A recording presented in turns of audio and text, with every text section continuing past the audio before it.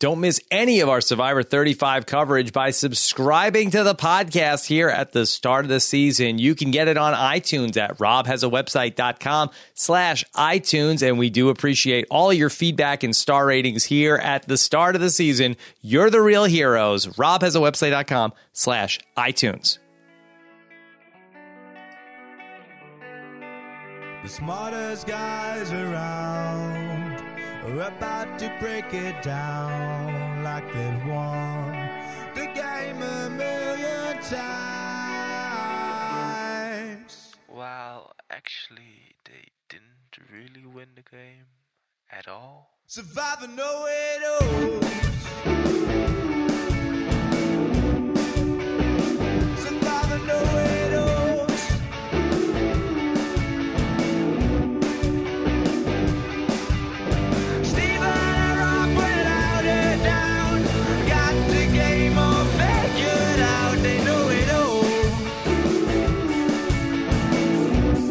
Yes, that's right. The Survivor Know-It-Alls are back here in Survivor 35. Stephen Fishback, Can you believe it? I can't believe it, Rob. This is obviously exciting to get back into Survivor. This is a particularly momentous episode for us, Rob. This is 10 seasons of the Survivor Know-It-Alls. 5 years, 10 seasons. We started, as fans may remember, in Survivor seasons. Philippines. 5 years. I'm just so excited to see all of the great special guests you have tonight, all the fun surprises. I just know you've planned something big and epic for this episode of the Know-It-Alls, and I can't wait to see what it is. Yes, okay. Well, stay tuned for that, Stephen. Stay tuned for all of the exciting guests and clips that will roll out along the way. Anyway, Stephen, great to see you here tonight. It's been a minute. I think it's actually been a month since we did the last Game of Thrones podcast this summer on Post Show Recap. So happy Survivor Day to you, Stephen. Yeah, this is great. I'm basically a shut-in, so all of my social life comes through podcasting. Okay, well, very excited to get into everything here tonight after the premiere of Survivor Heroes versus Healers versus Hustlers. We are live, as we will be every week here on robhasawebsite.com as we kick off the Survivor season. Hashtag RHAP. We'll take your questions later on in this show. And this is the beginning of a very busy week. I will have on the podcast on our recap episode the great winner of Survivor Africa. Ethan Zahn will be my guest for the premiere interview of the new Survivor season, Stephen. Your friend. I really look forward to Ethan's complaining about how things are easier now than they used to be. Yes. Okay. Well, it wasn't so easy tonight. We had people throwing up, so we'll have a lot to get into. Of course, I will have my exit interview with Katrina, who did not, this was this very sad night for Katrina, but you don't even have to wait until I talk to her. Josh Wigler is going to have the latest edition of First One Out, his ongoing series. Stephen, did you follow all of that? Yeah, it was fantastic. I loved it. Yeah, great job by Josh Wigler, and a supersized final edition of First One Out. It should be dropping very, very soon. I think that Josh already has the link if you follow him on Twitter. He is at Round Howard. And also, Taryn Armstrong will join me on the voicemail show this week. You can get your voicemails in all season long at robhasawebsite.com/voicemail. Stephen, before we get into tonight's recap, I also that a lot of people check out during the summer may not know that we have some live show dates coming up this season. Oh, we get a lot. This is a big season for us. All right. 10 seasons, Rob. 5 years. This is the 5-year anniversary tour for Stephen and I this season. Anyway, let me give you the quick link, robhasawebsite.com/events. You can click on events at the top of robhasawebsite.com for everything that I'm going to tell you real quick right now. But next Thursday night, I will be at the Hollywood Improv for the Survivor match game. We've got a really great panel there. Zeke, David Wright, Aubrey, Hannah, Aris, the Mayo Jar. We're going to be playing the match game live at the Hollywood Improv next Thursday night. Stephen and I are going to be in Reno on October 18th as part of Jason Somerville's Run It Up Reno. We'll be back in New York on November 6th if you want to come out and be a part of our New York Know-It-Alls. And then also Austin, Texas on December 6th. So you can find out more information everywhere at robhasawebsite.com/events. How about that, Stephen? I'm so excited because Austin, Texas means we're finally going to get Joe Dowdle on the podcast. Finally. I really cannot wait. Finally, I've been waiting. It's on my bucket list. Can't wait for Joe Dowdle. Stephen, so first off, okay, big picture, what do you think about the premiere? I like this premiere. Okay, and that sounded like tentative a little bit, but I liked it because for like the last 2 seasons have been so over the top crazy. You know, that Game Changers pre-merge was just like bananas. The Millennials tribe on Millennials versus Gen X, they were out of the gate nuts.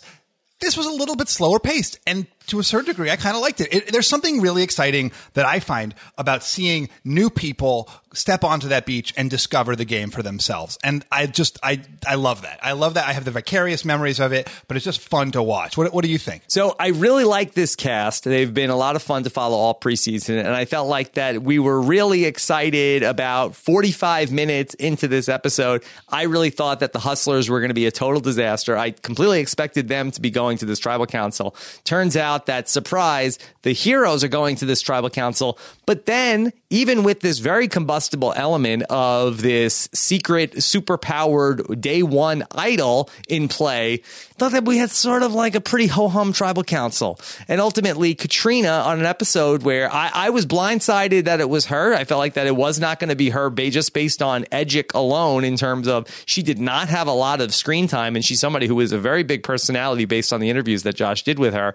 I felt like that overall, I thought it was a lackluster tribal council. I'm very excited big picture, but I felt like that the last 10 minutes or so was a little bit of a letdown after all of the fireworks we had in the earlier parts of the episode. Well, and I think that really comes with it being new players. You know, they are likely going to take the slightly safer choice. You know, returning players are going to make the big explosive move, partially because they think that's the more telegenic thing to do.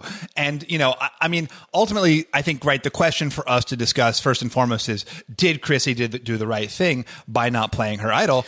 I think yes. Well, I don't even know if she could. I think that was a question that I had for you. Did she have the ability, after the votes were read, to stand up and then save her friend in the game? Because if she did have that ability, how could you say that was a good move, that she didn't save her one ally in the game? So I thought about this a lot, and my first instinct was, this is the wrong move, Chrissy. You've got to save Katrina. She's, as you said, she's your one ally in this game.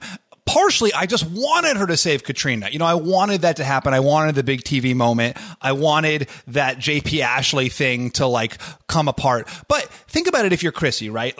Let's say you do save Katrina. Then basically what you're doing is you're pissing off all of the other members of your tribe, and you're cementing your place in this bottom 2 of outcasts that's already got a terrible nickname, the Mom Squad. By going along with the tribe, Chrissy is giving herself the chance to integrate. She's giving herself the chance to be an individual rather than one of the Mom Squad. And look at this tribe.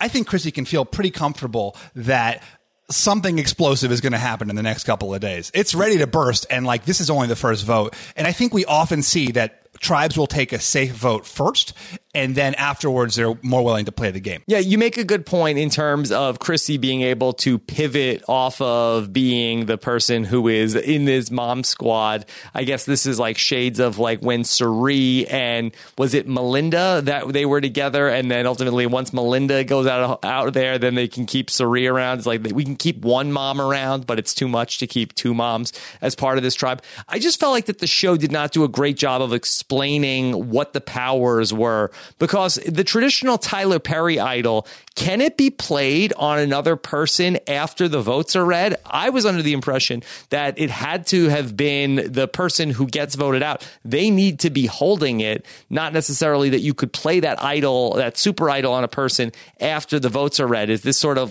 the co-wrong version of the super idol? Oh, my understanding was that it was basically an idol, but you could play it after the votes were read, and the only limitation was it could only be at that first tribal council. I didn't think it only had to be in for one person to play it. I mean, Ryan says to Devin, and granted he could be lying, that he can save Devin. My read of it was that it was the standard, I can play this on anybody idol. Yeah, I mean, it sounds like that is the case. I think that when I do my rewatch, I just want to make sure I have the instructions right, because I don't want to be critical of somebody's strategic move and then idiot doesn't understand the rules of how this particular idol is going to work. Steven, I want to float a theory past you, and you tell me what you think. So we saw a lot of idol paranoia in this episode, both with Alan in the Heroes tribe demanding that JP do a strip search, which we said, what a crazy idea when Jeff Probst first brought that up with Haley Ford last season. Yeah. These guys didn't even see that episode. They were already playing at the time that episode aired here. So I don't know necessarily if there's just something in the zeitgeist in Fiji where they end up, that's an idea. But that being said, we also saw Joe and Mike with this. And, last season, we all complained about too many idols, too many advantages. These guys didn't even see advantage getting before they played. But I do feel like in some way that the invoice that has come due on that of Tai Trang finding all these idols pre-merge, that's like the last thing that they saw. They saw about 5 or 6 episodes of Survivor Game Changers before they went to go play this season. So with so many idols being found in season 34 before these guys went to go play this season, I think that has ultimately created this idol paranoia where everybody now thinks everybody has an idol, which is going to be an interesting thing to watch this season. I mean, do you think that's new? Like, I got that right from my tribe on my first episode of Cambodia. Like, don't you think that's just kind of now the background noise of Survivor? Now, granted, what Alan did, he took it to a new level of paranoia. And I really wonder, is this just going to become standard Survivor practice? Now you've got to, if you want to prove that you don't have the idol, you got to take your clothes off. Let's hope. Yeah. Let's hope. We'll see. Everybody just needs to play the game naked the entire time to show everybody that they don't have any of the hidden immunity idols. So did you feel like that the tribe ultimately did make the right decision in getting rid of Katrina instead of somebody like Alan, who really was a disruptive force in this episode? I mean, I think in this you need, this early, it probably is worth keeping a really strong physical player. If you can skirt a few tribal councils, your tribe is likely going to get swapped around. I mean, what did you think? I'm, laying out all my philosophies. You were a little more ambivalent about Chrissy's decision not to play the idol. I think that it's probably the right decision to keep Alan around in the early going. I mean, I really did not believe that the Heroes tribe would go to a tribal council before the swap. So it just goes to show you how little I know about any of this. But I think that Alan is not long for this world. He just seemed like he was a really disruptive force that JP did this strip search and got completely dropped trow and got naked. And it was like Alan still didn't believe him that he had the idol. So I don't know. Alan's eyes, though, are fantastic. That it is amazing that he just gives these looks, which I'm sure that will be, we will have so many screenshots of him looking at things as long as he's on the show. It was really amazing. Yeah, no, I agree. I think he's probably not long for the show unless he can keep it together. I mean, there's some hope that, part of what makes these first episodes so explosive, and I just saw this tweet from Andy Dennard of Reality Blurred saying how every first episode people overplay. Part of the reason is that they've just been cooped up for so long waiting to play. And, these first few days really can kind of get some of that excess energy out and calm things down. So I haven't given up hope on Alan because he's such compelling television, but it does not look like he's in a great spot. Yeah, I mean, there is the chance that he's just running on adrenaline those first 3 days, and he has some sort of a Holly Hoffman type settling in if he gets to day 5, day 6, and then getting some more patience in terms of not being so impulsive in the game. JP and Ashley, in terms of being the power couple that was targeted, do you feel like that the survivors were right to worry about a couple getting together that early, Steven? Or is this sort of old news on Survivor? Don't worry about those pairs of two. I thought actually they were right? That was the thing about Alan. He was wrong about the idol, and he obviously was way too paranoid, but he kind of was right about the things that he was assessing. You disagree. I thought you see JP and Ashley, they're all flirting all the time. They created an alliance with, oh my God, Cowboy. Ben. And then Ben kind of loops in Alan. Alan was the fourth. He is correct about that. And so for him to be a little paranoid, I think the problem came with his execution. Maybe be hey, those two really are flirty, instead of, saying drop your trousers.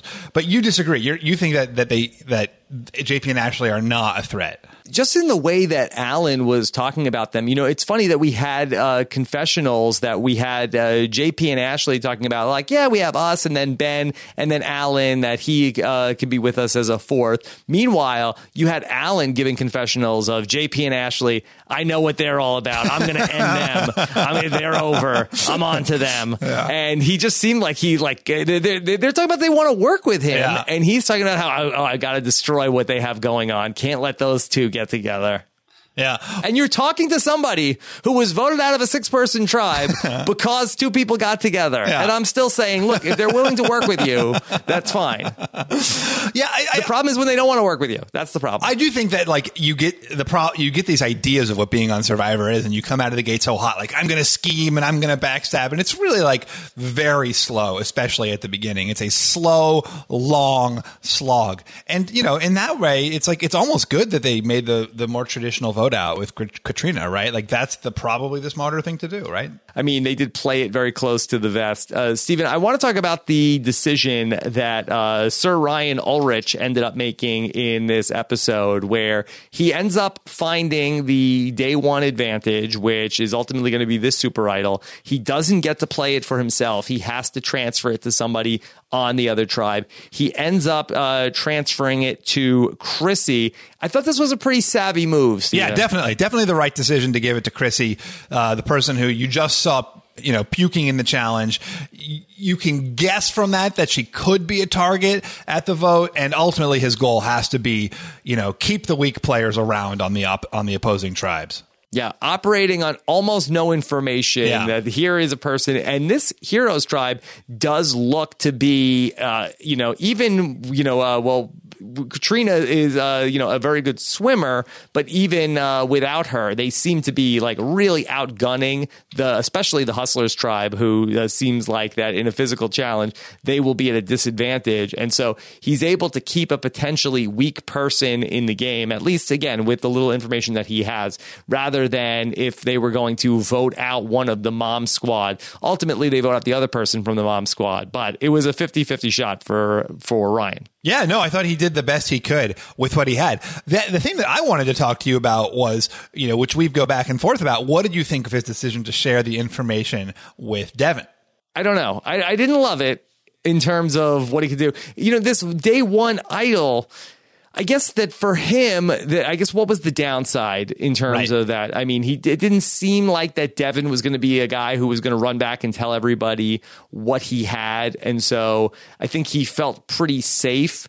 And this day one idol, it's almost like that when you are in a foreign country, you have like foreign money, and it's like, it's only good when you're here. And so he had like this up until this first tribal council to use this thing. It was going to expire. And so I think he felt like, well, even if we don't go to tribal council, maybe I could just garner some goodwill out of this. Yeah, I think the same thing. I mean, we have gone back and forth a lot about, do you use it as a tool to build an alliance?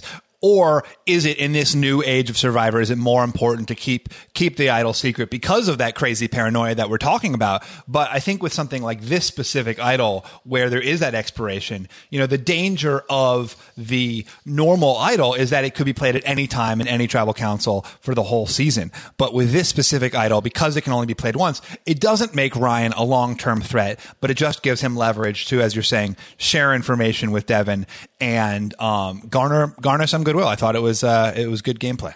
What was your overall night one impression for Ryan? It was great. There's nothing negative to say. What do you mean?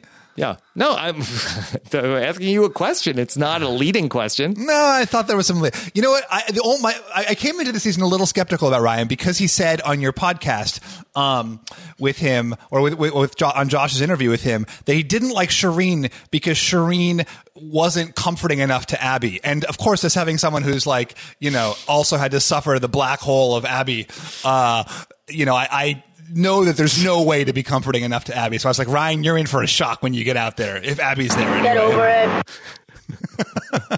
With me, your dad. Yeah. Anyway. Yeah, so he didn't know. He doesn't know. He didn't know. But no, I think that he had a great episode. What do you think? No, I thought that he was very fun, especially in terms of finding the advantage. I thought he had a lot of good one-liners, so I'm enjoying Ryan so far. Is the turtleneck, do you think he chose that, or did casting choose that for him? I think that he chose it. I don't think they never put a turtleneck on anybody else before. Yeah, maybe, mix things up a little bit. Yeah. So is that like a deliberate attempt to be like branded as the turtleneck guy, or is that like just protecting his neck? I feel like it's kind of bad luck. I mean, as a Star Trek viewer, I feel like that to be the person that's out on the team in the red shirt, I feel like that is a recipe for disaster, Stephen. Yeah. Well, I liked it. I hope he sticks around. I thought he was great. Yes, I was happy when he ultimately got that day one idol. I said, okay, good, because I thought like he was definitely a candidate to be the first person out of the game if that group went to the Tribal Council. Do you think that the Hustlers will be able to continue avoiding Tribal Council? Because to me, they had the most potential to be the flame out tribe of this three. Yeah, even like their strong guy was kind of like a goofball, Patrick, right? I mean, Patrick and Devin. Oh, and Devin, sure, yeah, both strong goofballs. Will they be able? Who knows? Who can say? Probably they'll end up at Tribal Council, right? Like once in the next couple episodes. You would think so. I mean, but I thought they were going to go to at least 4 or 3 or 4 of these first Tribal Councils. So we'll see if they're able to keep it together. I do feel like that in these 3 tribe seasons that there's a lot to momentum, and especially when they ultimately did not get fire in the first challenge and the other 2 tribes did. I felt like, okay, well, they're already at a disadvantage in terms of the makeup of this tribe, and now they didn't get fire, and now here's where things really end up going downhill. But I have to give them a lot of credit because they were able to pull out the win in that puzzle challenge. Well, the crazy thing about the puzzle is that they were last to the maze and therefore picked the by far easiest one, right? They were like the first team, the heroes, right? Who picked like the crazy maze, and then the Hustlers picked just like the straight shot down. Like either you pick the one where you have to go all around the board, or you pick the straight. How do you not pick the straight shot? Well, I think that the issue was, and I have to go back and look at the puzzles, but I think that you couldn't fall off the course edges, with the hero version. So there was a lot of opportunities to have the ball roll off with the obstacle maze or the straight shot. Oh, so there were I missed that then. There were like walls all the way around the hero one. Right. It was like a longer course, but I don't think that your ball could have potentially just rolled off. Yeah. Well, I mean, just from the brief glance I got at it, it seemed like the Hustler one was the obvious one to take. I mean, I get the fear of that precarious path, but that certainly helped their dramatic come from behind victory.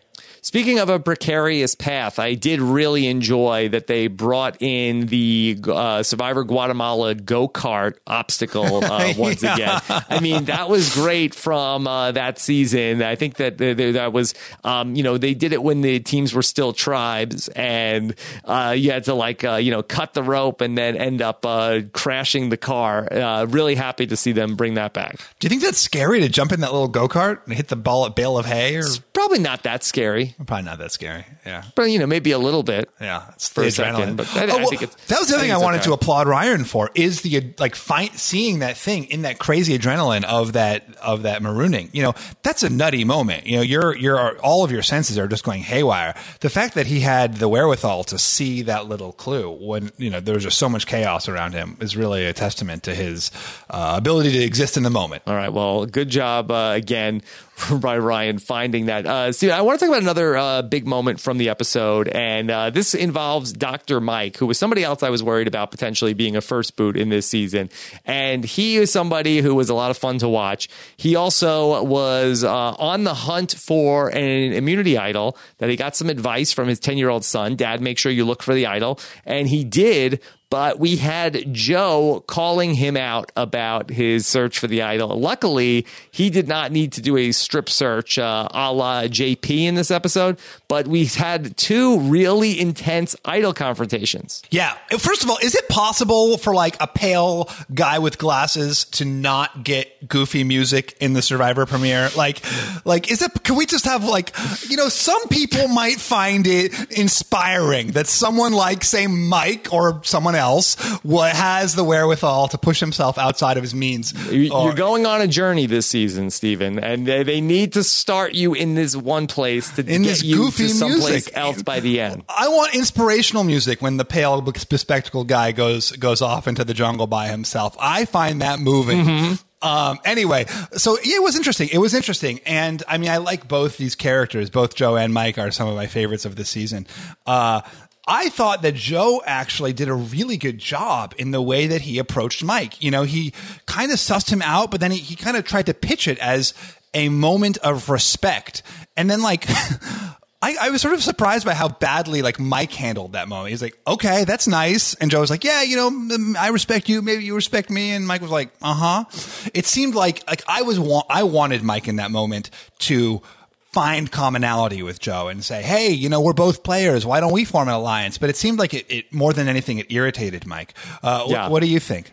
I agree 100%. I feel like that Mike felt like that he got caught with his hand in the cookie jar because he was looking for the idol and Joe was accusing him of having the idol. And so that for Mike, I feel like that maybe the better way to handle that might have been to say, you know what? You're right.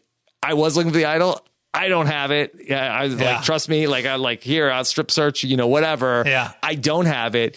But let's work together on this. I think that you are absolutely right that there was an opportunity there from that moment of confrontation. And I feel like that Mike just ended up not handling that really great. And, you know, certainly the contrast between the way Joe asks about the idol and the way Alan asks about the idol is a study in, you know, what to do versus what not to do. You like the Joe version better. Yeah, I thought Joe was great in that moment. Did you also think so? I thought that Joe was a little too intense. I felt like that he could have said what he was trying to say by saying less. Again, Alan is the opposite extreme, the extreme right. of, you know, he was tripping. You don't want to be tripping. Okay. Tripping is bad. That's all the way on one extreme. But I feel like that somewhere between perfect and tripping lies Joe. Somewhere between perfect and tripping. That's actually the title of my autobiography. I don't know. But as Mike correctly pointed out, it doesn't matter if I have the idol or not. If they think I have the idol, this is almost as bad as if I actually had it and they knew about it. Yeah. It's a fun tribe. I like that tribe a lot. Yeah. You know, you got the guy with the abs. Cole. Yeah. He's got abs. Yeah. The Healers tribe seems like a pretty well-balanced group of the three. I feel like that was one thing I got right in the preseason. Yeah. There do seem to be some really fun characters so far this season. I'm pretty excited about where this will go. Okay. Give me some more standouts. Who else did you care for? Well, now you're putting me in. No, I put you on the spot. Yeah, on the spot. I liked Allie a lot. Okay. Why? Yeah. What did she do that you felt like that she was? She just was funny, stuff? And you know, she's strategic. I guess I thought the way she approached Patrick was pretty good. Yeah. And she's a celebrity assistant to a YouTube. Yes, Glozell. Oh, okay. So that's a fun job. I haven't seen that before. Yeah. Yeah. Does you think she knows? Assistant? Does she knows? You think she knows Mari from like the YouTube world? I don't think it's like that. I don't think it's necessarily, you know, every single person that's on YouTube if you work for somebody that's on YouTube. Yeah. No, I liked her a lot. What about you? Who are you into?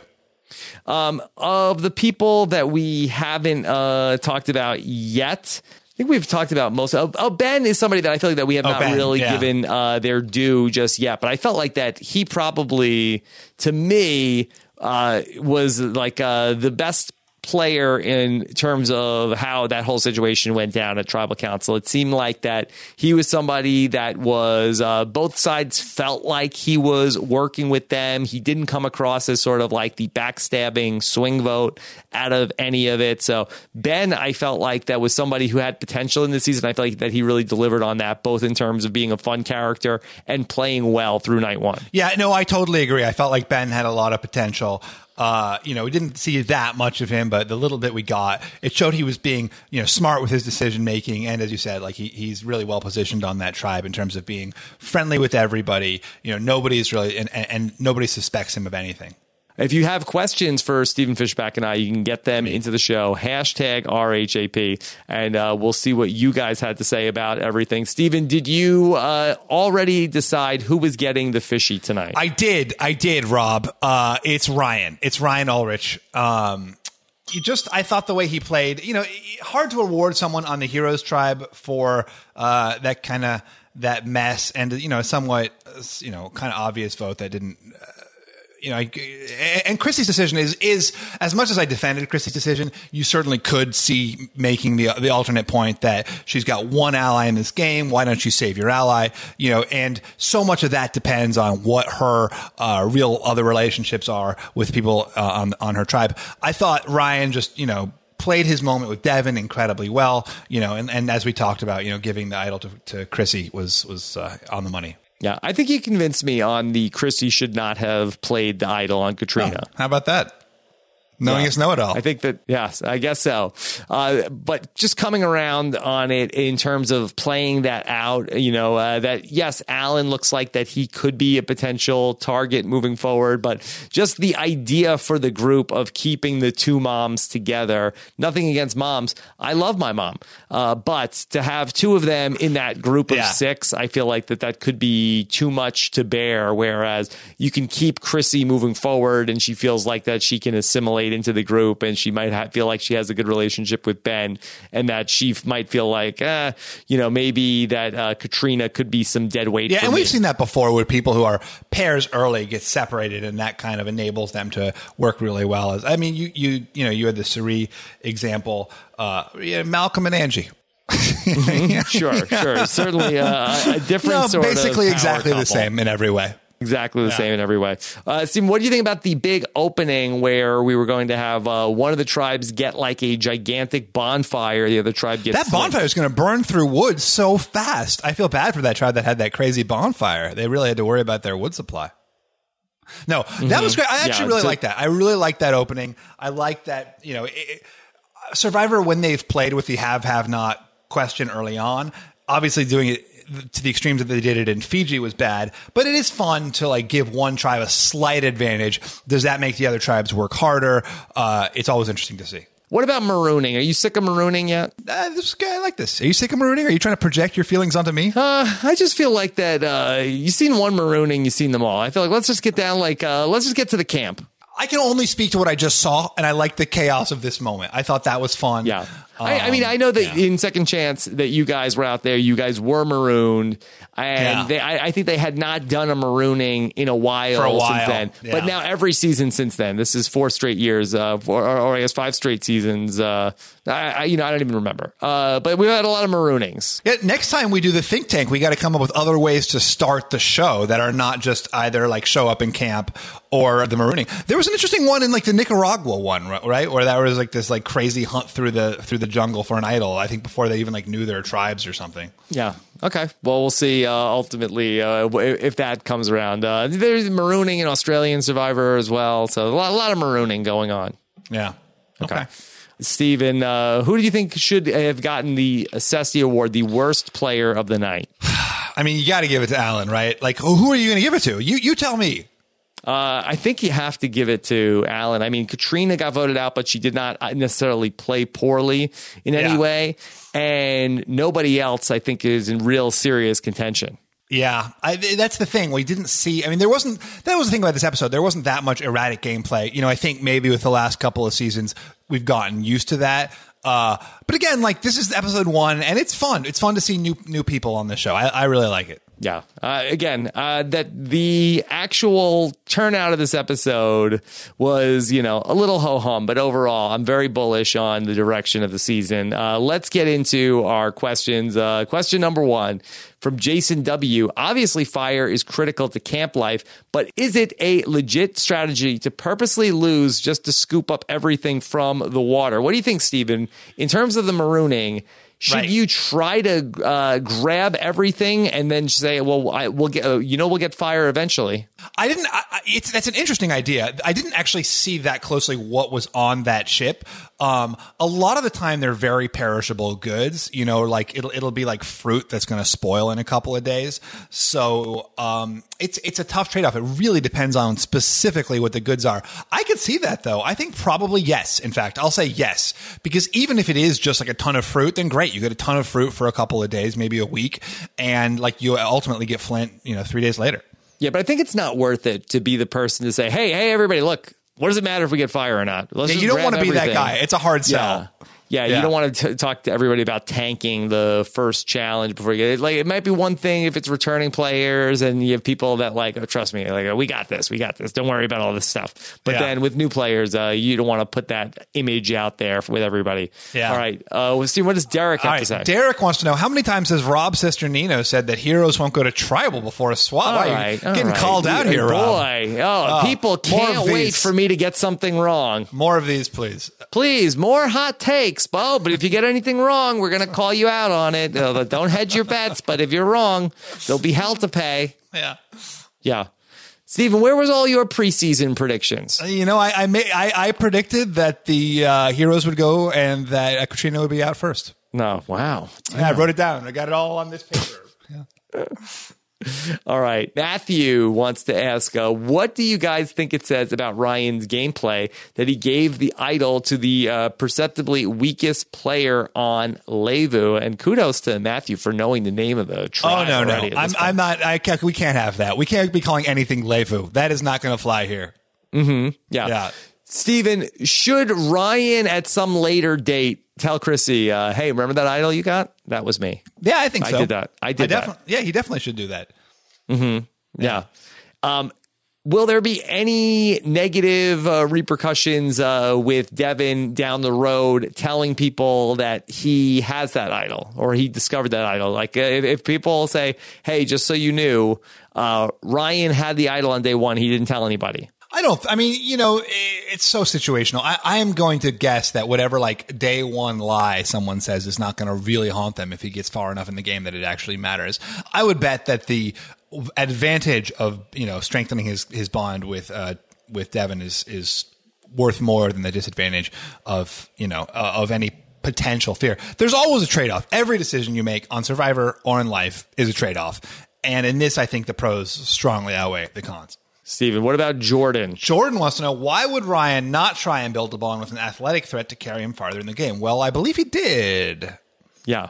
So I guess, but why wouldn't he? I guess there's no reason. There's no reason not to. Steven, I know that you did not care for when I tweeted earlier tonight that could Ryan and Devin be the new and better Steven Fishback and JT? I got a lot of people responding to me. Yes, I was thinking the same thing. I don't know about if Devin is better than JT, but definitely Ryan seems like he's better than Steven. So it seemed like people were really onto that idea. It's nice being like the template of a perfect type of love, you know, like it's like Romeo and Juliet. It's like all these relationships are compared to me and JT, and that, you know, that's nice ultimately. Yes, very much that it's like it's newer and also better. No, it's just some like New and improved. pale imitation from the people who did it best first. Yeah. Okay. Steven, what about Shannon? Shannon wants to know, not caught up on my pre-Survivor with RHAP. It looks like you may have missed the window on that. Sounds like Rob was basically wrong about everything. But so is Patrick a Kennedy? He looks like Joe Kennedy III. Is that the twist this season? Is Patrick Bolton, is he one of the Kennedys? He does look like a Kennedy. I could see it. Yes, that's the twist. In fact, they're all famous dynasties. Everyone. That's going to be the big twist. Yeah. Well, one of the interesting things from the preseason stuff that may have been missed by some of the listeners that Josh covered in his First One Out series is Steven, Allie and Patrick know each other from before the game. That this was not a part of a twist, but I guess they went to the same college and they lived somewhat near one another. And so when we see them, like, okay, I guess I'll work with them. I guess I can trust them. But they do have some sort of prior history in the real world. That has happened before. Yes. And it's bad when it does. I think it's really bad for the show. How did that get through? Casting really tries to avoid that. And you get these things where you have these alliances that are built on a level of trust that don't make sense. Like Laura Moret and Brett knew each other in Samoa. Joe on my season, who we'll obviously be talking to in Austin, and Aaron Lobdell, they had a connection before the game. And it really does affect the decision making because there's so little trust in Survivor, and basically a good amount of trust outside Survivor. Right? We all have lives where we essentially trust people. I'm really sorry to hear that. That's too bad. I don't know, how well they knew each other, but they at least knew one another. And Allie spoke about it in her interviews pregame. I'm not sure if Patrick spoke about it, if he is somebody that even recognizes her from anything, but she seems to know him. Yeah, that's too bad. Okay.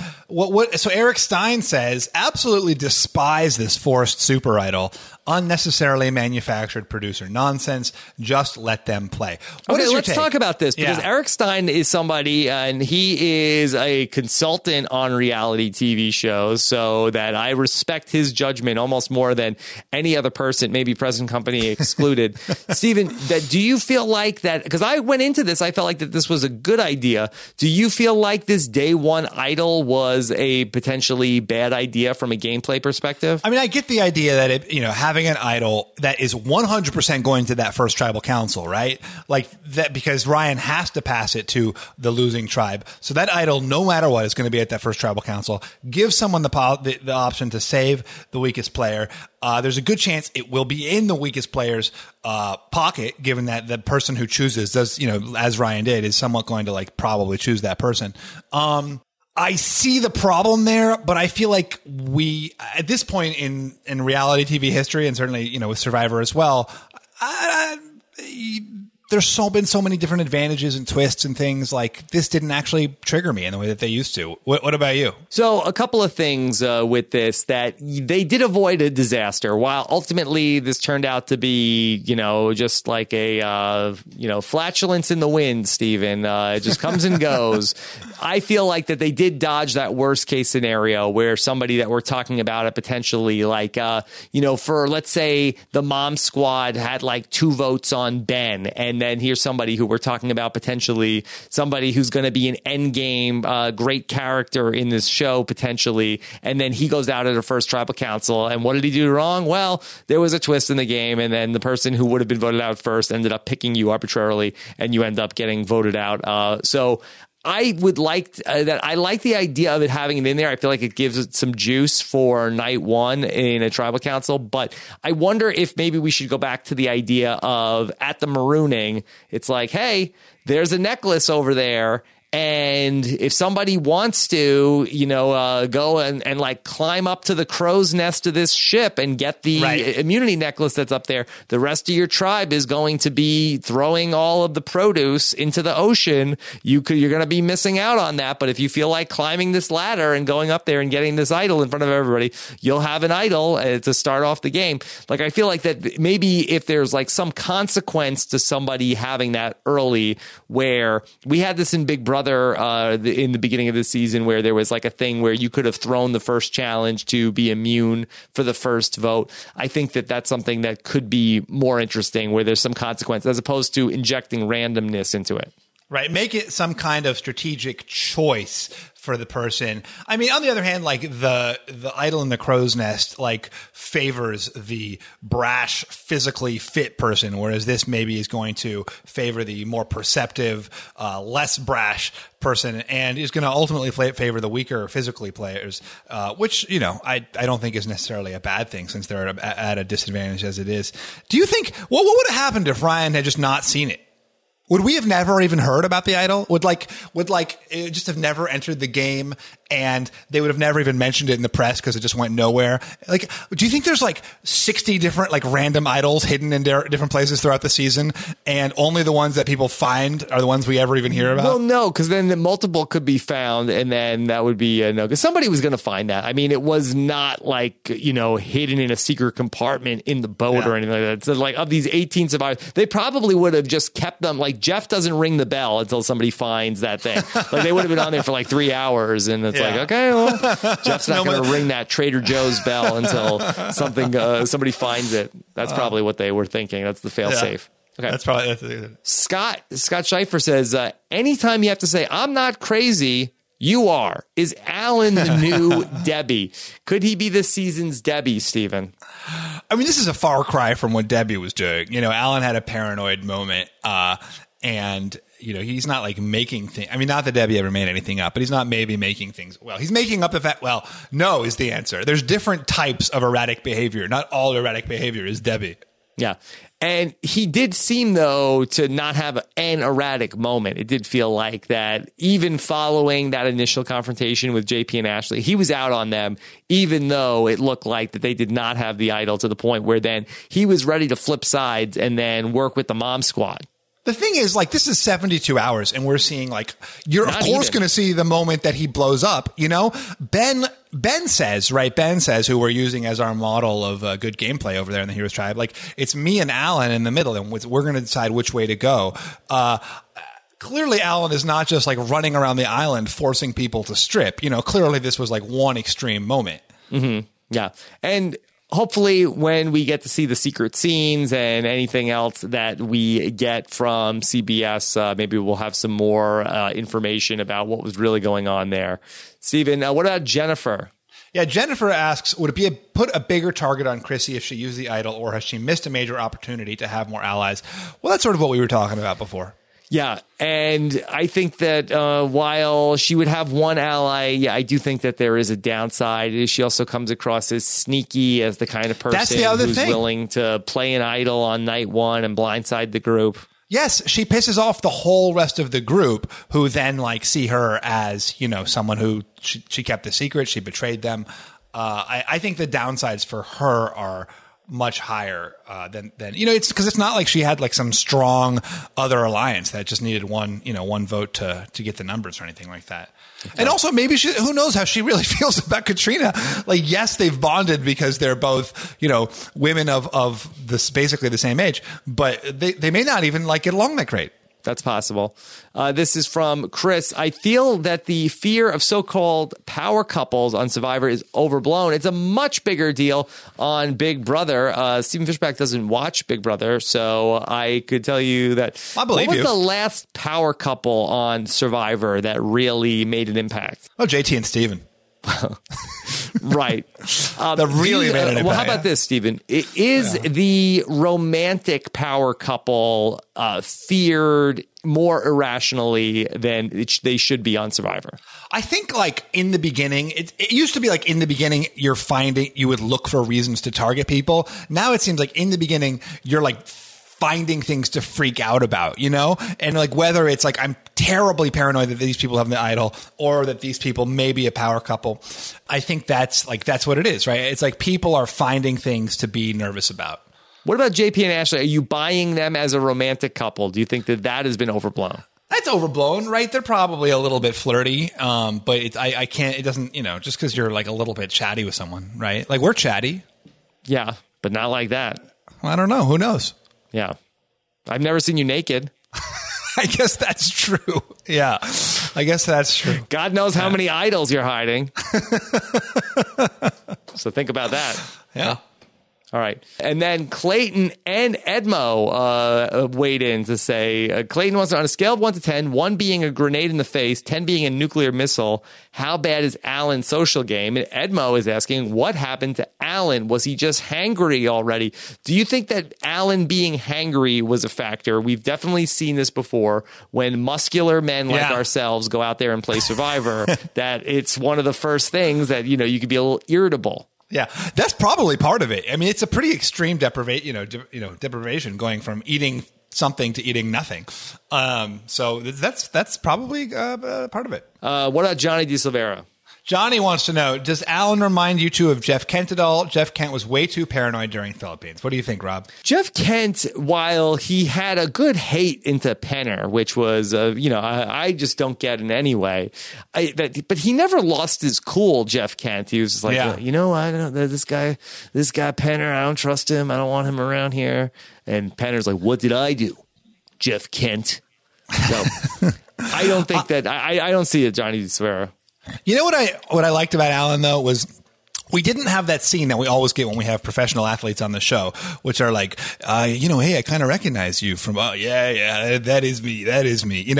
There's always that moment in the premiere. Well, Steven, I know you're not a big fan of the National Football League. Well, see, that's what I was going to ask you. That was my follow-up question. should people recognize him? With all due respect to Mr. Ball, that I do not believe, unless you are a diehard fan of the teams that he was on, that he is not a national figure in terms of being a former football player. He's no John Rucker. So I could definitely see somebody saying to him, "Hey, did you play ball, or are you ball? But did you play football?" And he says that he was going to say he was a personal trainer, but I do not believe that he is a recognizable figure from football. Got it. Okay. Unless you were you lived and died with the teams that he was on. I see. Okay. Let's do one or two more questions. All right. Megan wants to know, was this the most misleading edit ever? Big to-do about Alan and the Super Idol, and Alan got no votes, and the Super Idol wasn't even played. Yeah. Stephen, I would not have picked Chrissy as being the person who was going to go home at that tribal council. Oh, sorry, Katrina. And you were correct. Yes. I agree. I was surprised, although it was a short premiere, right? It was a hour-long premiere. In the past, we've had hour and a half or even 2 hour, I think, right, episodes. So there was a lot to get it in, and I don't mind maybe glancing over a little bit the person who is who we have no reason to invest ourselves in anymore. In fact, I would say that I feel like that Katrina might have gotten less airtime than maybe any other first boot that I can remember. Is that true? I mean, we'd have to go through it, and I'm sure that there are experts on Reddit and all sorts of other places that could give us the answer to that. But in terms of number of confessionals for a first boot, that she has to probably be certainly in the bottom 10 and maybe bottom 5. Yeah. Interesting. I mean, it's hard because it's again, it's sure. Also, 1 hour episode as opposed to 2 hour episodes or 90-minute episodes. But I think that this was the first 1 hour premiere, maybe since Survivor One World. Am I saying? Yeah, it's been a while. Interesting. Also, that was a medevac in the first boot. So very, I think that maybe this does coincide with how much there is in the first 3 days and the episode length. Courtney Moon, what might have been? All right, and finally, Mark Douglas wants to know Know-It-All's question. Since Chrissy didn't play her idol, do you think that she can play it as a fake idol now? What do you think is the likelihood? Definitely. Yes. That, I think, is the advantage of this thing. I'm sure that's what production is going for. Now there is an idol in this game that looks exactly like an idol because it was one, but is not one anymore. Okay. You don't think that they would take it away from her in terms of okay, well, this is null and void now. This looks too much. This is like counterfeit. No, they want that, right? They had that idol making kit as one of the things that Debbie could have got on that, from Cochran. This is a good question. This is a good question for Chrissy at the point that we do some sort of, whether she wins the game or she gets voted out when we do Exit Press with Chrissy. Somebody remind me to ask her that question. I bet we find out sooner than that because I bet that it does come up. This is something that Scott is showing us. Okay, so this is from the pregame interview that Jeff Probst did with Josh Wigler. Alex Wilpin points out, this idol is only good tonight, and guess what? It's a super idol, which means you're in charge. You're in charge of tonight's tribal. You're the only person who knows it. You could play it for somebody, or you could watch somebody go home. You could play it for yourself, or you cannot play it, keep it, and only you and the sender will know it has no power. It has no power, and it looks cool. Okay, so maybe you can get some power by bluffing people. Mm-hmm. Yeah. So there you go. Scott, can we just go back? I just want to read that last line one more. No, that's what it said. So that maybe you can get some power by bluffing people. So you can keep it, or you can not play it, keep it, and only you and the sender will know that it has no power and it looks cool. Okay. So, interesting to know. All right. Yeah. So there you go. So basically I was right about that too. Okay, well, Stephen, been a big episode for me. don't strain yourself, patting yourself on the back after night one of Survivor Know-It-All. Well, I don't get any kudos from you, Rob. If you said nicer things, maybe I wouldn't have to praise myself. All right. Well, we've got a lot of stuff coming up here in the next few days. If you've missed our preseason coverage, so we're going to be doing the schedule a little bit differently this fall. I will have my exit interview tomorrow with Katrina, and then I will have my interview with Ethan Zahn coming up for you guys on Friday. Normally in the past, I have recorded the voicemail like back to back with the interview, but this season I'm going to be doing it a little bit later in the rundown, and you guys will have that voicemail show on Monday, which means that you guys have up until about Saturday to get your voicemails into the show at robhasawebsite.com/voicemail. So looking forward to having a little bit more time to prep for that show. And then the Wiggle Room will be on Tuesdays when Josh Wigler and I will talk, often with guests this season. And then David Bloomberg's Why Blank Lost is moving to reality TV Rehap-Ups, where he will be talking with Jessica Lewis every week from Millennials versus Gen X about everything going on, and Why Katrina Lost will be that first entry coming up at the end of this Survivor week. So I think probably Monday or Tuesday for that. And don't miss the first episode of the RHAP B&B with Mike Bloom and Liana Boris, also on the reality TV Rehap-Ups and in our Survivor feed. It's Hollywood Game Night meets Survivor, Steven. Did I lose you? No, I'm here. I'm really, I just wanted to say, I'm so excited for that Jessica is podcasting. She's such a fan of the show. In addition to obviously having played a very strong game while she was on the show, I'm really thrilled to, I'm really looking forward to listening to her. Okay. And come on out and see Stephen Fishback and I this fall. We got a bunch of shows coming up. And then also this, I'm not even going to acknowledge that. And then on Thursday, if you're in the LA area, we're going to play the Survivor match game. I'm really looking forward to that. Any excuse I can take to pretend to be a game show host for a night is always exciting in my book. Go to robhasawebsite.com/match game for tickets for that. And then that should be a fun night. And we're going to start to plan what we're going to do after that show as well. robhasawebsite.com/match game. Some other stuff coming up on the Rob Has a Website. Taryn show talked to Matt Eisman. You watch American Ninja Warrior, Steven? I don't. Okay, he is the host of American Ninja Warrior and the Celebrity Apprentice. Wow. On News AF. Tom Brady. Do you know that he drinks 2.5 gallons of water a day and doesn't get sunburn? I did not. Yeah, that's a thing. Wow. Also, So You Think You Can Dance. Check that out. The season finale recap. And then, for Australian Survivor. But, Steven, you picked the wrong season to stop watching Australian Survivor. I know. Everyone has loved this season. And someday when I have run out of other things to do, I will watch it. Yeah. Nick Yadanza, he has everything going on our Australian Survivor feed. And then, of course, Ethan Zahn coming tomorrow to the podcast. So excited for that. Stephen Fishback. Make sure you subscribe to everybody. robhasawebsite.com/iTunes as we kick things off. And we really do appreciate your feedback and your star ratings at the start of the season because it helps more and more people find the show. That's at robhasawebsite.com/iTunes. Stephen, anything else? I feel like that we got off to a fast start tonight. No, this was good. This was, you accused me in one of your little videos of becoming in too hot to these these podcasts. You say it comes in hot. I'm sorry that I'm not like low energy Rob Sesternino over here, but I not try low to energy, bring even some, even keel. All right, well, steady this was great. This was fun. I'm looking forward. I mean, it does make it, obviously when it's Game Changers and like it's got Tony and he's building a spy bunker in the premiere. He comes in hot too. There's a lot to talk about. It's hot over here. I'm like sweating. Sorry. It's boiling in here and I can't turn the fan on because it's too loud. Okay, it's too much information. But so there's a little bit less to talk about with this episode, just given that it's new players. But I've got high hopes. My only concern, Rob, and I will say this, is that Jeff has said it's a great finale. When everyone's like, what are you excited for? It's, one of the greatest finales, which to me kind of is like, is he saying like there's not that much great before the, like stay tuned because it gets better? Hang in there. Yeah, exactly. But I think it's going to be good. I'm excited about this. And once again, if you are one of the players on the show and you're listening to this right now, my God, stop. What are you doing? Stay off the internet. Don't listen to any of this. Don't read the feedback. Don't read the comments. We're getting it wrong. You shouldn't believe any of this. And go be with your loved ones.